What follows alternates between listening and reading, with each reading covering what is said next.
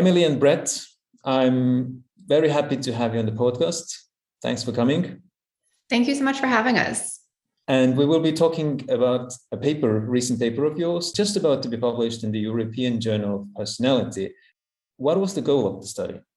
So we were really interested in understanding what was happening to people's emotions as the pandemic unfolded. The pandemic is a really unique stressor in that it affects everyone in the population to some degree, but it affects people in different ways. So almost everyone experienced and is still experiencing severe disruptions to their daily lives, new health threats, and sudden and prolonged changes in the nature of social contact. But in addition to those more shared experiences, some people were and continue to experience unique stressors like financial stressors such as job loss, changes to their childcare, and frontline workers risk illness exposure at work. So we were interested in two parallel questions. First, we wanted to know, how did emotions change on average during the pandemic? We expected that negative emotions might increase and positive emotions might decrease at the onset of the pandemic, but we weren't really sure how dramatic those changes would be or how long they would persist. So would people's emotions bounce back, so to speak? Or would the persistent and chronic nature of the pandemic have long-term effects on people's emotional experiences? Second, we were really interested in how people's emotional responses might differ from one another and what might explain those differences. So we know from previous research that everyone's emotional trajectories should look a little bit different from one another, but one of our biggest challenges was actually narrowing down the set of predictors that we thought might explain these different patterns of emotional responses. From prior research and theory, we know that there's a broad range of factors related to the individual, to the stressor, as well as to the broader context that all might explain why some people have different emotional responses than others. But given the broad scope of the pandemic, again, this is a stressor that everyone in the population is experiencing to some degree, we chose to focus on two types of factors that we thought might afford the greatest opportunity to identify the most impacted groups as well as the most impactful type of stressors. So we examined socio-demographic factors such as age, gender, race, ethnicity, and social class, as well as some of the most common stressful experiences related to the pandemic. Things like job loss of childcare, being a frontline worker, or being exposed to different restrictions related to slowing the spread of COVID-19. Do you want to talk a little bit about the nitty-gritty of the study as well? So how did you go about achieving these aims? We originally started collecting these data in February 2020. And this was, in hindsight, about a month before the WHO declared COVID-19 a pandemic. At the time, this was just the novel coronavirus, and we were interested in how people were kind of feeling about and potentially coping with what at the time was a somewhat distal threat. And then things just kept changing week to week. And so we had, initially recruited a relatively large and a relatively diverse US sample.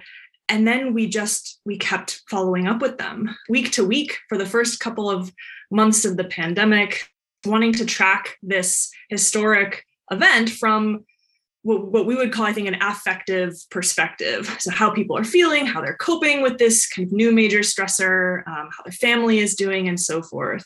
And so this is a relatively kind of large data set. And in those first couple of months, like I mentioned, we collected kind of weekly self-reports.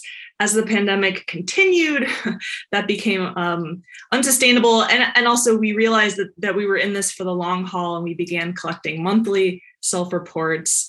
Obviously, mid-March was a big turning point. That's when the pandemic was officially kind of declared such, and where kind of widespread outbreaks had begun, as well as some of the restrictions that were beginning to really impact people's lives. And because we started collecting data a month before, we were actually able to compare people's emotions kind of before the pandemic to their emotions kind of during and across the first 6 months of the pandemic. So we can kind of see how emotions are changing around that kind of turning point, that inflection point, as well as how they continue to change.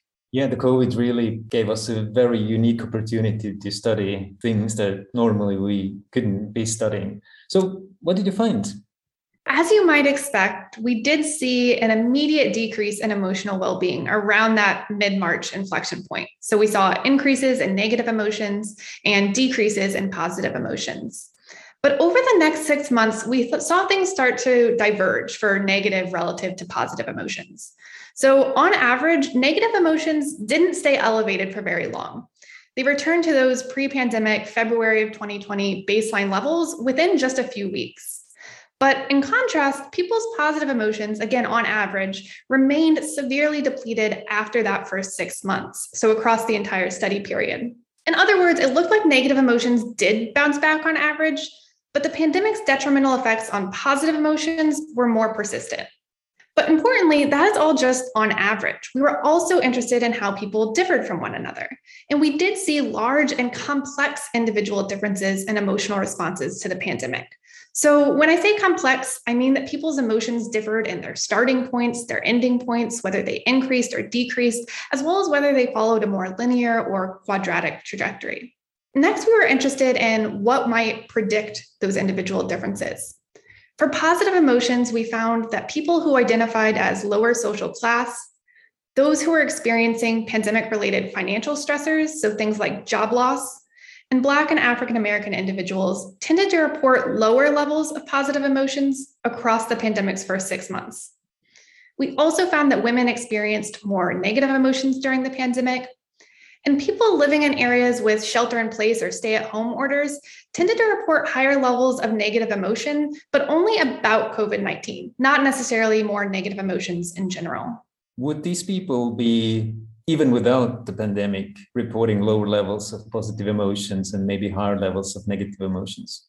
That's a great question. So the results that I just shared with you are after statistically adjusting for those pre-pandemic baseline levels in February 2020, suggesting that these differences that we're seeing are at least not wholly attributable to those pre-existing differences in emotional experience.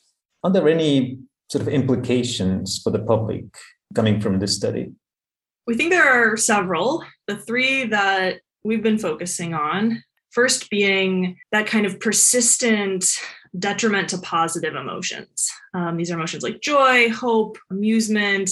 To us, this highlights how important it is to kind of consider moments that allow people to cultivate positivity, kind of moving forward to allow them to bounce back to where they kind of began. A second takeaway for us is just how much people differed from each other, right? Some people are experiencing huge declines in emotional well-being. Other people are kind of remaining the same. Other people are bouncing back. And so the kind of complexity and the size of these individual differences makes it really clear to us that really kind of sweeping or bold claims about how resilience is ubiquitous or conversely that it's rare are probably overstated. And instead, we think it's probably most useful to focus on how to help increase emotional well-being among those most impacted, right? And then that kind of brings us to our third point about those who are most impacted. And like Emily just mentioned, particular people tended to report worse emotional well-being during the pandemic. Women, Black or African American people, people who identified as lower social class. And we imagine that these differences are likely driven by the exacerbation, right, of existing inequalities. So this is unique to the COVID pandemic, as Emily mentioned, right? It holds when controlling for those initial levels, but it does suggest, again, right, that COVID-19 had a disproportionate impact for particular groups. And we would propose that, interventions to increase well-being during what appears to be a relatively interminable pandemic and future major stressors should focus on addressing these existing inequalities that we can see are probably becoming exacerbated during these major stressors. I find myself quite well following the average trajectory in these emotions. I don't think negative emotions lasted that long for me, but it took a long time before the positive emotions sort of started coming back and normalizing. It just kind of felt a little empty for quite a while. From this study, do you have any follow-ups planned? That's a great question. So we have actually continued to collect data from these folks until relatively recently. So we will be able to follow up and ask new questions about what's happening to people's emotions, as well as how they're coping with them across, now going into the third year of the pandemic. For this broader research question, I also think there are a couple of places that this research could go. First, I think it will be important to understand how people's positive emotions continue to be affected and how we can foster more positive emotional experiences in people's everyday lives. So we know that positive emotions serve a crucial buffer against the harmful effects of stress. And just in general, they're vitally important for people's mental and physical health.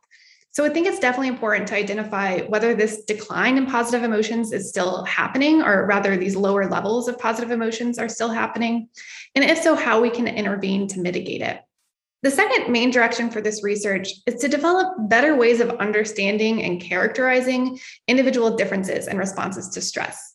So a lot of research on resilience following major stressors focuses on determining what's the most common response. Do most people bounce back quickly after a major stressor, or do most people continue to experience declines in their well-being? But I think what we're really learning is that reality is a lot more complex than this, and that this rather simple question might not tell the whole picture. And we may need to apply new approaches, for example, idiographic methods, to fully understand how and why people differ and how they respond to stress. Oh, this is very interesting. So I hope that in about a year's time or so, we will have another reason to meet up and talk about your new paper in the European Journal of Personality. So thanks for coming and talking about the paper. Thank you so much for having us.